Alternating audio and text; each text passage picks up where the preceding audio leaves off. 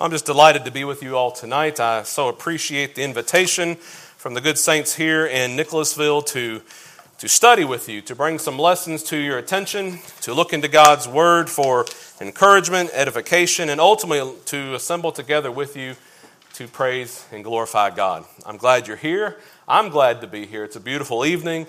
We certainly have come into God's presence with thanksgiving and praise.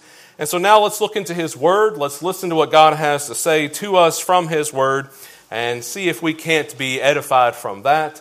I'm certain that we can if we'll open our hearts and our minds as we study together.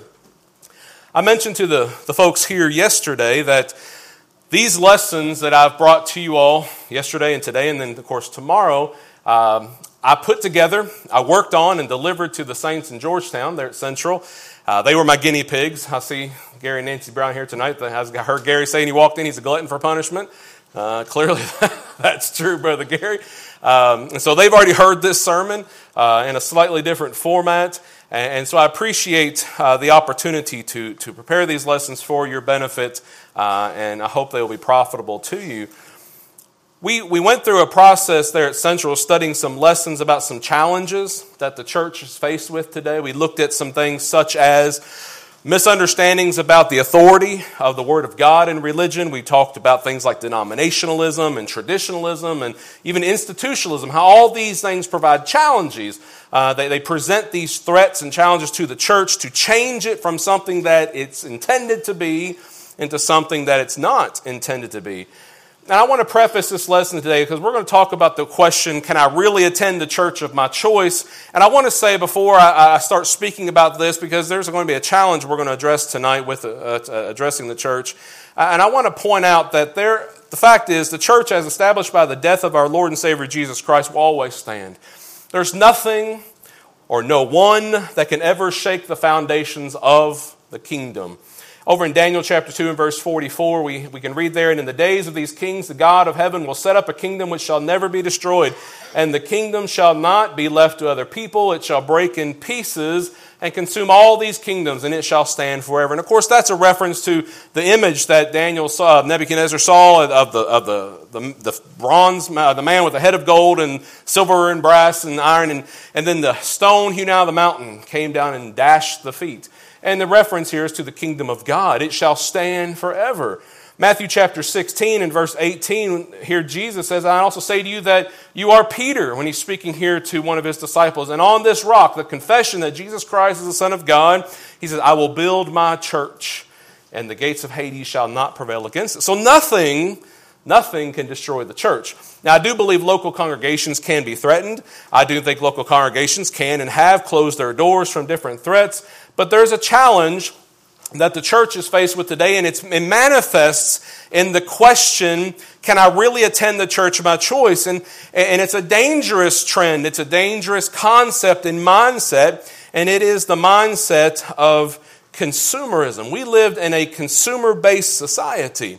I imagine most of you probably sat out tonight and decided where you might want to go for dinner, or maybe when you're shopping for a car, who has the best benefits. And we understand this concept because consumerism is really just the protection or promotion of the interest of consumers. That's not a hard thing to understand. And it's not a bad thing either. I mean, we want to choose the best restaurant. Kyle was telling me he ate at a restaurant that had a B rating for cleanliness. I'm like, Kyle, maybe you didn't choose the best restaurant tonight. Let's go for a little higher rating. And we want to choose the best doctor. We want to choose the best car dealer, whatever that may be that provides the benefits to us as the consumer. And the truth is, my friends, this is a mindset of our culture. And that mindset, as with many others in our culture, like tolerance and maybe even entitlement, has bled over into the church. And it does cause harm to local congregations everywhere. When people ask, well, can I really just attend the church of my choice?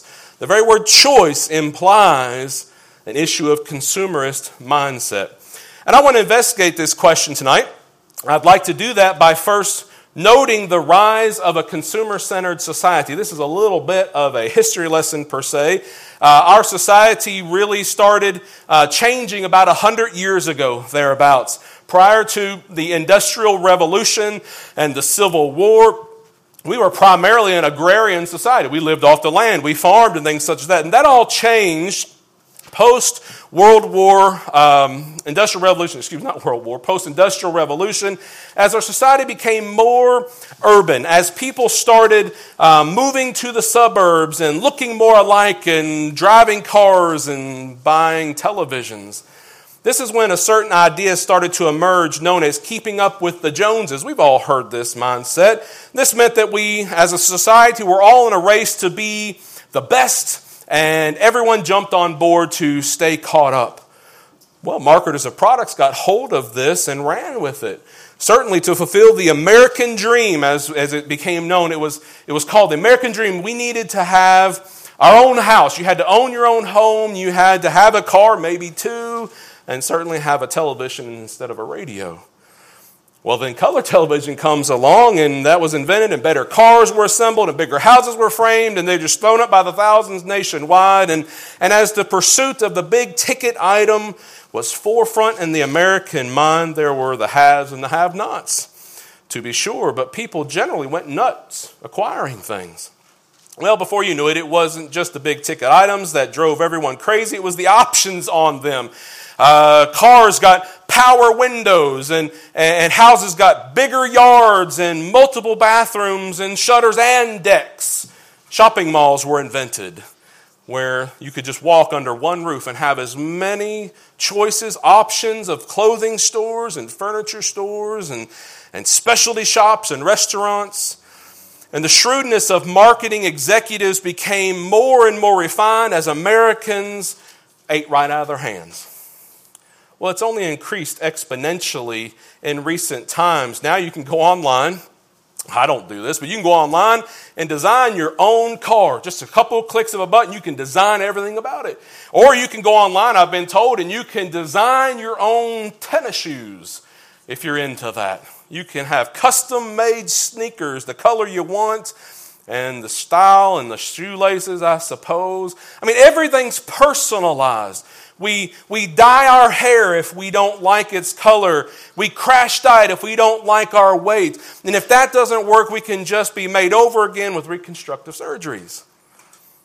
Everything we want as a society, everything we want, we get just how we like it.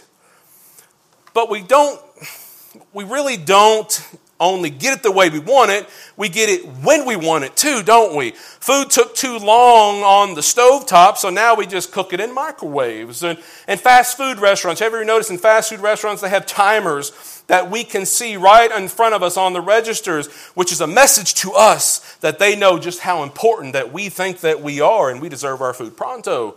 90 seconds is just too long to wait for a microwave burger. Televisions were nice innovations. I remember this even as a kid. Televisions were nice innovations, but getting up to change that channel, remember the big clunk, clunk, clunk to turn that channel? Well, that was just annoying. So we got remote controls. Today we can turn on our television and navigate hundreds, if not thousands of channels that meet any one of our many entertainment needs. And if what we want isn't available, we just click a button and we watch it on demand now. And if we miss our favorite show, well, we can just either use a device that records 52 programs at one time, or we can visit the internet and watch it at our leisure. Movie theaters were an invention that just stunned people at the turn of the century, but now we can just sit at home and order a pizza from our chair and a movie without even getting up out of the lazy boy. You see, this is our society. Now, let me say this. Consumerism is what drives our consumer-based society.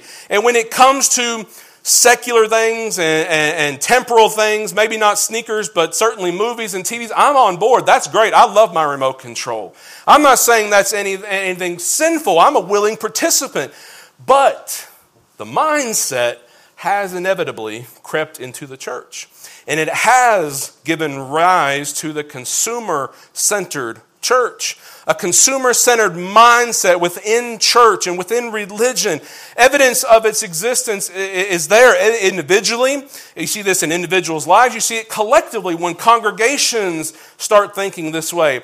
I have heard people, and I've heard congregations alike, I've heard both, make comments like something, well, I'll just worship there because it's a place where we can grow the best. It's where we choose because we like it the best or something such as that. I've heard people say, well, that church, that one over there as opposed to this one over here offers better programs. And there's lots of kids too, so that's a better option for me. Recently I heard this one. We need to have a bigger and better building to make people feel more comfortable so they'll come serve God. And not that in any of these things necessarily are wrong, but they all suggest a consumer mindset. And so when I hear statements like these, I'm firmly convinced that a consumer mindset has indeed taken root. And again, it's not a sin, it's just something we need to be aware of. Because all these reasons essentially, when we start saying, I want, I like, I prefer, I need, all of a sudden we're starting to say, well, I'm going to worship God on my terms. When and where I like, when and where I choose, based upon what I get out of it. Just like I say, I prefer this restaurant and this doctor and this car dealership over these. And we have to be aware of this mindset. It does seem, with a little research I did, it does seem that this trend really took off when Good Church Guides were first published. Maybe some of you all have seen those. Some denominations actually began by staging conferences and Bible weeks. And these marketing drives just boosted the denomination's numbers so much and their ability to promote themselves so much that it just caught on like wildfire. And recently, marketing drives, I've actually observed, marketing drives have taken to the internet, of course. That's the best way to reach people today. And they're on the internet, independent television networks, all producing tremendous increases in what they'll call membership and contributions. Well, consequently, many church leaders of non-denominational sound congregations have observed this trend. I've actually spoken with some elders at different congregations, and they have noticed what denominations are doing, and consciously or unconsciously, whether the case is, I'm not sure, they've actually been convinced that in order to survive and thrive, they must engage in similar aggressive marketing techniques. So whether intentional or not, my friends, what I'm trying to get at, potential congregation members, aka consumers, just simply go church shopping today. That's a very common thing. People have this mindset that I have choices. Look at the options I've got, so I'm going to try them all out and find the one that I like best, that suits me best. And for many today, choosing a church is now like exploring the stores and the boutiques of a mall. You just keep shopping until you find the church or the product that is a perfect fit for you. That is a consumerist mindset. There's no way around that. Many people do deny this and don't suggest that this is a problem, but it is a problem. There's a great need for understanding why a consumerist mindset is so destructive, or it's so threatening, maybe I should say, to our spiritual lives as well as to the collective body of Christ. Let me suggest a couple reasons for you when it comes to the challenge of consumerism. Why this becomes such a challenge to the local bodies of Christ, because the truth is, consumerist mindsets lead to the cloning of success. This is observed. This is seen when something works well for one church down the road, right? It's productive, it's good for maybe in the same town, maybe the next town over, wherever the case may be. And immediately other congregations start copycatting, start doing the same thing. They'll change maybe their visions or they'll change their methods and adopt the latest route to pulling in customers. What happens with this is local congregations that once enjoyed close relationships, that once enjoyed maybe some co-working together, maybe with gospel meetings and things such as that, you start to see competition. They start to view each other as, well, we got to vie for those customers, for those members. And many of them seem to survive on what sociologists have termed marginal differentiality. That's a big sounding word. And what that means is their objectives or their ethos, they're very similar, but they develop a small margin of difference, just a tiny bit of difference that is just sufficient to distinguish them from the other competition. This happens, and again, we just have to be mindful of this and understand that this is the mindset that is so prevalent today. Perhaps the greatest downside of consumerism in the church is the use of soft sell techniques. Unfortunately, this happens so often. Churches start soft selling the Christian message. The truth is that certain key aspects of the faith do not market readily. There are certain topics, there are certain subjects that just don't taste good when people hear them preached. Subjects like, judgment, right? The subjects like, I've got a whole list of them here. Let me read what I've got written down. Commitment, right? And the demands of taking a public stand or suffering for one's faith or living in a culture that doesn't acknowledge Christianity in the sense that is the truth, but having to take a stand and fighting for that. Those topics are just not quite as marketable as maybe some subjects like, fluffier things. I'm trying not to be demeaning about this, but certainly there's a temptation just to preach on grace and faith and love and blessings and less on more difficult topics. And as a result, you start soft selling and slow pitching the gospel. There's always that temptation to tone down or pass over these issues in church bulletins and brochures and web pages and certainly even in sermons. And so at the same time, strong emphasis is placed on the more appealing aspects of worship, like great Bible school programs and the camaraderie of the saints and the safe haven for the youth that will give children lots of friends and keep them safe from all the bad drugs and promiscuity out there.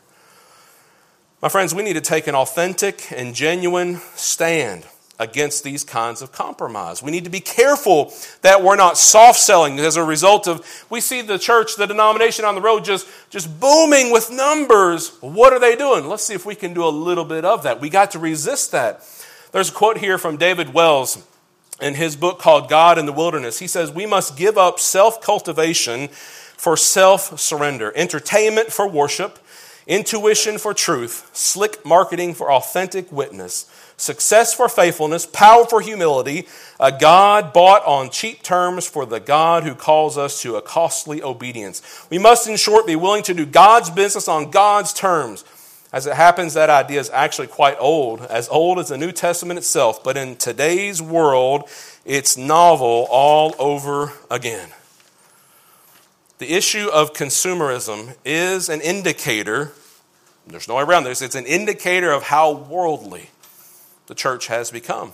If the church is to be an authentic manifestation of God's kingdom, then it must leave behind all accepted secular and copycat techniques of promoting itself and return to the appeal of sound Bible teaching that can actually save someone's soul. Anything short of that changes the nature of the church into something not of God.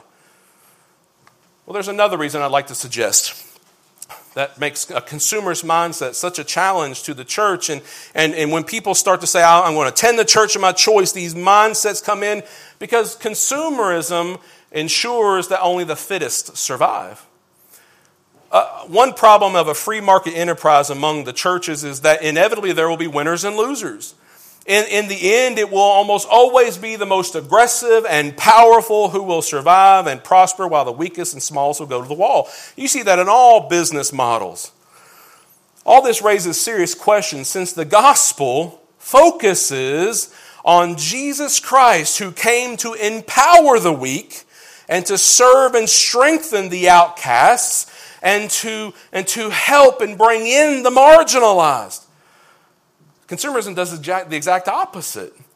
When you look at mega congregations, they have sufficient income to offer a variety of what you might call perks that can attract a following from a wider geographical area. Now, at one level, this can be interpreted as beneficial since it provides an opportunity for community and religious experience that may otherwise not be available to people in their own locality. That's certainly a positive. But on the other hand, it draws people away from smaller congregations and churches that lack the perks that these other churches are promoting. In this context, Max Weber's hinterland theory is an interesting theory to consider, and I'd like to propose it to you now to think about. He says the greater the distance people travel to a place of worship, the greater is the decline in the influence of that religious institution or organization. Now think about that for a second. I meditated on that, and I gave that some thought. And the way I kind of think of it is this idea that the further a parent drives to drop off their kid at college, the weaker the influence perhaps that parent's teaching has on that kid who's so far away from them. I'm not saying that's an absolute, but it's a similar idea. And so what you see here is it could be argued that overtly aggressive church marketing by different groups and congregations is siphoning members from other congregations rather than reaching outsiders, the lost. That model is probably dysfunctional in the long term. And let me give you one more very quickly, and we'll move on with this lesson. Consumerism challenges the church because it actually changes the members of the church. The body of Christ is changed by this mindset. The constant pressure to market the church more and more effectively inevitably carries a price tag with consequences for both church leaders and the members. Traditionally, in the New Testament, the local church has been seen as a very tightly knit fellowship with members bound together in commitment and love and practical caring and under the pastoral supervision of their elders. Rather, in recent years, though, however, all this has begun changing as the elders are less of pastors and more of marketers and business managers. And many congregational members, they're ceasing to be committed, serving members and interested, and really instead have just basically become church shoppers. They just kind of come in, they put their time in, and they get out. Because of the pull of market forces, there is now constant pressure on churches to employ preachers who are good managers and who know how to help run a successful business. My friends, if you don't believe that's true, I can give you some examples, and I certainly won't hear. George Barna. Here's a quote from George Barna. You know that guy. He does all the different polls and stuff out there. George Barna, in his book, Marketing the Church, he says, ultimately, many people do not judge the preacher on his ability to preach, teach, or counsel, but on his capacity to make the church run smoothly and efficiently. It's an interesting quote, isn't it? Put starkly, Barna argues that, in essence, the preacher is judged as a businessman, manager, and marketer, rather than just as a sincere, sound teacher of God's Word. Equally influential has been the decline of the role of the local theologian. I can recall even days, I always think about Kyle's grandfather, Paul Johnson, who is just such a scholar. Gone are the days when pastors and preachers were respected for their theological insights and learning. Theology has largely been hijacked by the academics who see it as their preserve, right? With the result that many congregational members just regard such as irrelevant to everyday needs. Indeed, many look for church leaders, preachers who have only maybe minimal grounding in academic theology, but instead who have experience as psychologists and trained counselors and therapists, or maybe just as a dynamic speaker. To put in other words, for many, the primary function of a local preacher is to be what you would call a general effective agent. It's not merely the leaders of the church who are changing their role. The same is true of current and potential members because churches are marketing their product in such an aggressive fashion. People are minded to keep looking around in case they missed out on some better opportunity or some better bargain or some better perk or some service to be had at the congregation on the other side of town or on down the road. Consumerism has created a generation of church shoppers who move from one fellowship to the other in the same way maybe that a grocery shopper goes from Walmart to Kroger to Whole Foods and back again depending on the special of the day. All this is argued produces a jaundiced church, which is far removed from the deeply committed fellowships that form the backbone of the early church. So let me just pause here and ask this question. Is a consumerist mindset really all that bad? Well, I'm not saying it's sinful, but let me suggest that there is a great danger associated with this mindset that has taken a stronghold in the church and in the minds of individuals. So that brings us back to our original question. All right, that's the first 2/3 of the lesson. I don't want you to feel I wore out. Can I really attend the church of my choice? The answer is yes. Absolutely yes. You may certainly attend the church of your choice. We all have free will and can choose where and how we worship. We can choose a church that is sound and has 100 members, or we can choose a congregation that is as far out there on the left side of the field and doing everything wrong. We can choose what we want. You know that. You have free will. Well, let me tell you, just because you can attend the church of your choice, just like the back of the semi-truck trailers used to have. You remember those signs on the back of semis? Going down the highway, I could not find a picture of that online to save my life. I've looked for 3 weeks for that, and I can't find it. If you have one of those, give that to me. I always liked seeing those as a kid. We can attend the church of our choice all day long, but that doesn't mean that God will approve of our choice. Some will still say, well, why does it matter where and how I worship, as long as I'm doing it? As long as I'm going to church, what does it matter? I've had people say that. They'll say, I need to go where I feel the best, and I just prefer that church is blank. You fill in the blank. With comments like these, clearly consumerist mindset has crept into our hearts, and more than we realize. So perhaps we need to consider the longer answer. That's the short answer, but what's the longer answer? I would like to suggest that we attend the church of God's choosing. If you want to turn over to Ephesians chapter 1, we can read in Ephesians chapter 1 and verse 3 that God chose who would obey his will, not by name, not individually, not saying, Bob and Sue and Mary are predestined, as the Calvinists teach. But God chose that those who would submit to the will of God and humbly obey Jesus Christ would be in him.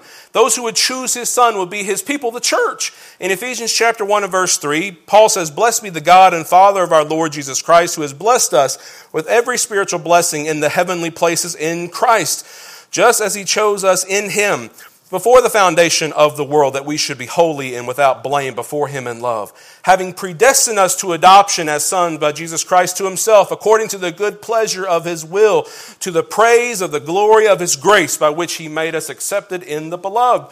God already chose who's going to be the church, the saved, those who are in Christ. God also chose later in that chapter, in verse 22, he chose to put all things under Jesus' feet, is what he says in verse 22, and gave him, Jesus, to be head over all things to the church, those people who are mentioned back up there in verses 3 through 6, which is his body, the fullness of him who fills all in all. So God chose the head, God chose the body of the one church. We read that over in chapter 4, the very same book, in verse 4 through 6. There's one body, one Lord, one faith, one baptism. And you know what? God chose that. He set that in place without ever consulting me for 1 minute or one of you for our preference, didn't he? This is God's will. God chose his kingdom. He chose his son to be the head. So really, when you stop and think about it, we only have one choice. That one choice is to be part of the one church that God chose, or you can choose not to. That's it. Can I attend the church of my choice? Yes. If you want it to be the church of God's choice, you better choose the church of the New Testament, the Bible, and we can worship with the saints, whether it's locally or not, but we need to make sure it's the church that God chose, that Christ died for. There is never a choice of churches, and your preferences certainly don't amount to very much at all. Neither do mine. But the truth is, such thinking is directly related to our consumerist mindset. We want what we want, and we want it when we want it, and we're not going to stop until we get it. That type of a mindset. There are fatal flaws in these lines of reasoning, and we need to put off this consumerist mindset. And so I would like to address that for just a second. How do we put off or curb our consumerist mindset? Because, again, choosing what we want when it comes to food or clothing or doctors or something like that, that's fine. But we can't just look at all the churches out there and go, ooh, I like that one. I like this one better. This one's a little closer. This one's got... We can't do that. There is one body, one church. The choice is God's church, Christ's body, or nothing. Well, how do we curb that type of a mindset when it comes to spiritual things? I'd like to suggest this by seeking God on his terms. We should all seek the Lord because He is the source of sustenance and strength. We read that in Psalm 34 and verse 10 and Psalm 104 and verse 5. He's the source. God is a source of wisdom and understanding, Proverbs 28 verse 5 tells us. And so we should seek God and we should seek Him on His terms, but mainly not just because of who He is and what He is necessarily, that's certainly the bulk of it, but mainly because God desires for us to seek Him. That's what He wants. And we want to please Him. Over in Acts chapter 17, you see on the screen behind me here, Acts chapter 17 and verse 26. Here's a wonderful answer to give to people when you ask the question, why are we here? Why did God make people? Right? In Acts chapter 17 and verse 26, how plainly did Paul say to the people in Athens, and God has made from one blood every nation of men to dwell on all the face of the earth and has determined their pre-appointed times and the boundaries of their dwellings so that they should seek the Lord. Why did God make people? Why did God make humans? Why does God want us to what He wants us to do with our lives? He wants us to seek Him in the hope that they might grope for Him and find Him, though He is not far from each one of us. Jesus taught us over Matthew chapter 6. You probably have that memorized. Matthew 6 and verse 33. But seek ye first the kingdom of God and His righteousness. And all these things, like your food and clothing, shelter, they'll be added to you. And the truth is, one would hope to find God in the assembly of His people, in the church. But, my friends, God is only found in obedience, not membership. We have got to strike that idea out of our minds that I'm going to be a member of this church. I'm placing my membership so it's in the directory. No, we are added to the church when we obey the gospel. We identify with local congregations and work for the Lord. But my friends, God is found in obedience, not in our membership of a congregation. The Father and the Son abide with us as we keep Jesus' commandments. This is how Jesus truly knows, this is how we truly know Jesus and the Father. Over in 1 John chapter 2, turn there with me. 1 John chapter 2 and verse 3. Here we can read, now by this we know that we know Him, if we keep His commandments. He who says, I know Him, and does not keep His commandments, he is a liar, and the truth is not in him. But whoever keeps His word, truly the love of God is perfected in him. By this we know that we are in Him. How do we know? By doing what He says. Obedience. We abide in the doctrine of Christ, and when we do that, we have both the Father and the Son. 2 John, just turn over a page or so. Look at verse 9. Whoever transgresses and does not abide in the doctrine of Christ does not have God. He who does abide in the doctrine of Christ has both the Father and the Son. It doesn't get any simpler than that. My friends, God can be found anywhere, anytime. Even in one's room, we could read passages like Matthew chapter 6 and verse 6, or Hebrews chapter 4 and verses 13 through 16, where we see that we can find God when we're in our private place, where we're praying to Him. We can find Him there. We can find God, Paul tells Timothy over in 2 Timothy chapter 4 and verse 16, that we can find God when we're forsaken by all others. Now, I'm not suggesting, now don't leave here thinking the preacher said, I don't have to assemble to find God. That's not what I'm saying. I'm not suggesting that we do not need to assemble to obey God. I am suggesting that as long as we are truly seeking Him in obedient faith with those of like precious faith, then we can assemble with any congregation of His people who are diligently serving Him according to His word, regardless of the perks that we think we need to be happy. You see, to seek God in humble obedience is always good, but one will not find Him by just going to church. Any church, one must obey the command by serving God as He desires. Consumerist mindset, consumerism teaches one to serve self. What do I want? What do I prefer? What do I like? Right? That's serving self, whereas God calls us to selfless service to Him and others. You see how they're diametrically opposed? We have the opportunity to serve God every day, but especially when we assemble with the saints, because worship is about serving God, not being served. We won't take the time to read all of these verses, And for the benefit of those who may be listening at a later date, we can see that as we offer the sacrifice of praise through song and prayer, Hebrews 13 and verse 15 tells us we are serving God when we sing and pray. Hebrews 10, 24 and 25 tells us that we edify one another through song and by assembling together and through offering up our praise to God. 1 Timothy 2, 1 through 3, as we make intercessions through praying for others. As we partake of the Lord's Supper, 1 Corinthians 11, 23 through 26 says, and then of course obviously as we lay by in store, 1 Corinthians 16, verses 1 and 2. These are just examples. When we assemble, worship is about serving God. I often like to make the statement that God is the audience of our worship, whereas we are the participants. We assemble to participate in service and worship to God. My friends, even if not a single sermon is preached, all of us have the opportunity to serve God every time we go to church, every time we come to assemble. True, we also serve God by individually rendering benevolence to those in need and through evangelizing to the lost. But even in that, there is no consideration for self, only for the Lord and others. You see what we need to do? Selfless service is how we defeat a consumerist mindset that leads to people saying, what do I want, where do I want to get it, and what can I really attend the church of my choice? So let me sum this all up as the clock ticks on the wall. Consumerism in the church is that, it's resulted in rampant individualism is what it really boils down to.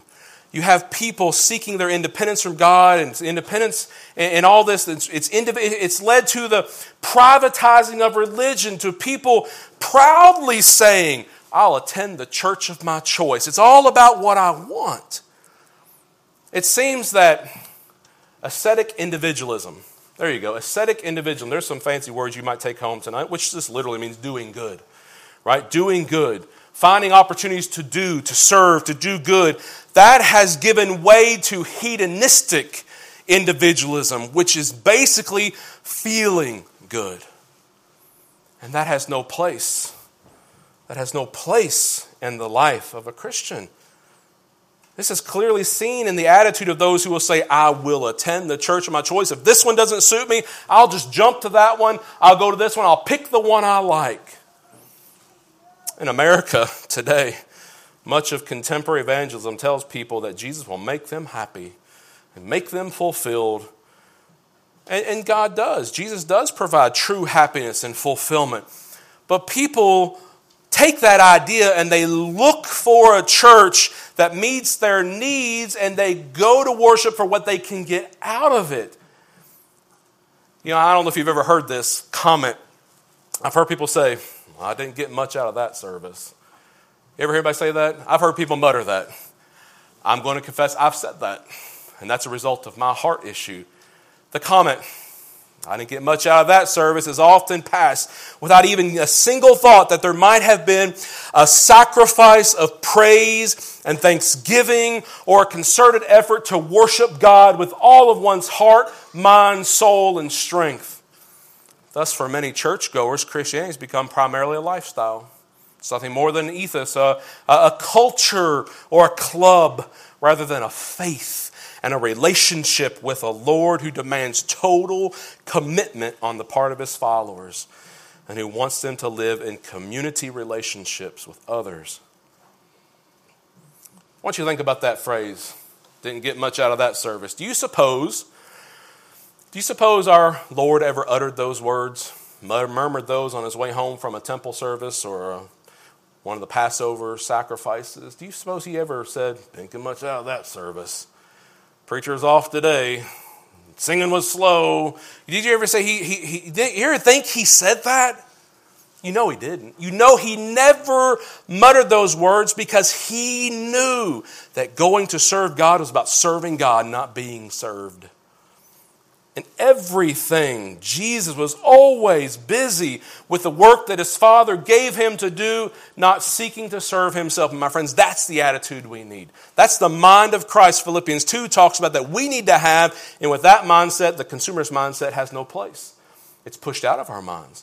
And we will simply look for opportunities to serve God and to serve others, perhaps right in our own backyard or perhaps on the other side of the world, wherever the case may be. But we've got to get that mindset out that, you know what, I can attend the church of my choice. Let me find the one that I like the best.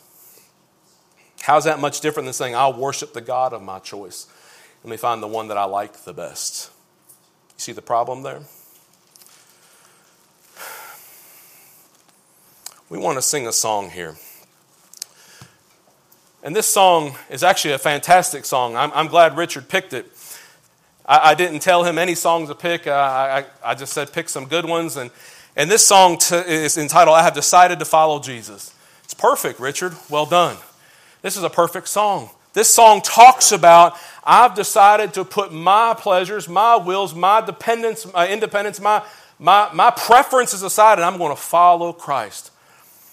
You know, we see in Christ's comments and Christ's actions that he preferred that this cup pass from him in the garden. But he decided to follow the Lord's will. My friends, Jesus didn't have a consumerist mindset. And so he obeyed the Father unto death. We are told to be faithful unto death. Revelation chapter 2 and verse 10. If we'll decide to follow Jesus, we will live that life. And we'll glorify God every day. We won't give in to hedonistic individuals. And we will live our lives and opportunities to serve God and serve others. Will you decide to follow Jesus tonight? If you have not decided to become a child of God, you haven't decided to follow Jesus. You may want to, you may think about it, you may think you have, but you haven't. Truly following Jesus means submitting your life to his will. Being baptized for the remission of sins because you believe that Jesus Christ, and that belief will lead you to confess your faith before men, and you're willing to turn away from your life to repent and to be immersed for the remission of sins. If you're willing to do that tonight, if that's what you want, that's what it means to follow Jesus. And then every day, for the rest of your life, until you take your last breath, you follow him the way he wants you to go. That's how we defeat a consumerist mindset. If you would like to become a child of God tonight, the water's ready. It's right behind me here. We can assist you in that. All you have to do is believe, be willing to confess that faith, repent of your sins, and be immersed. We stand ready to help you right now. If you want to do that, come forward as we stand to sing.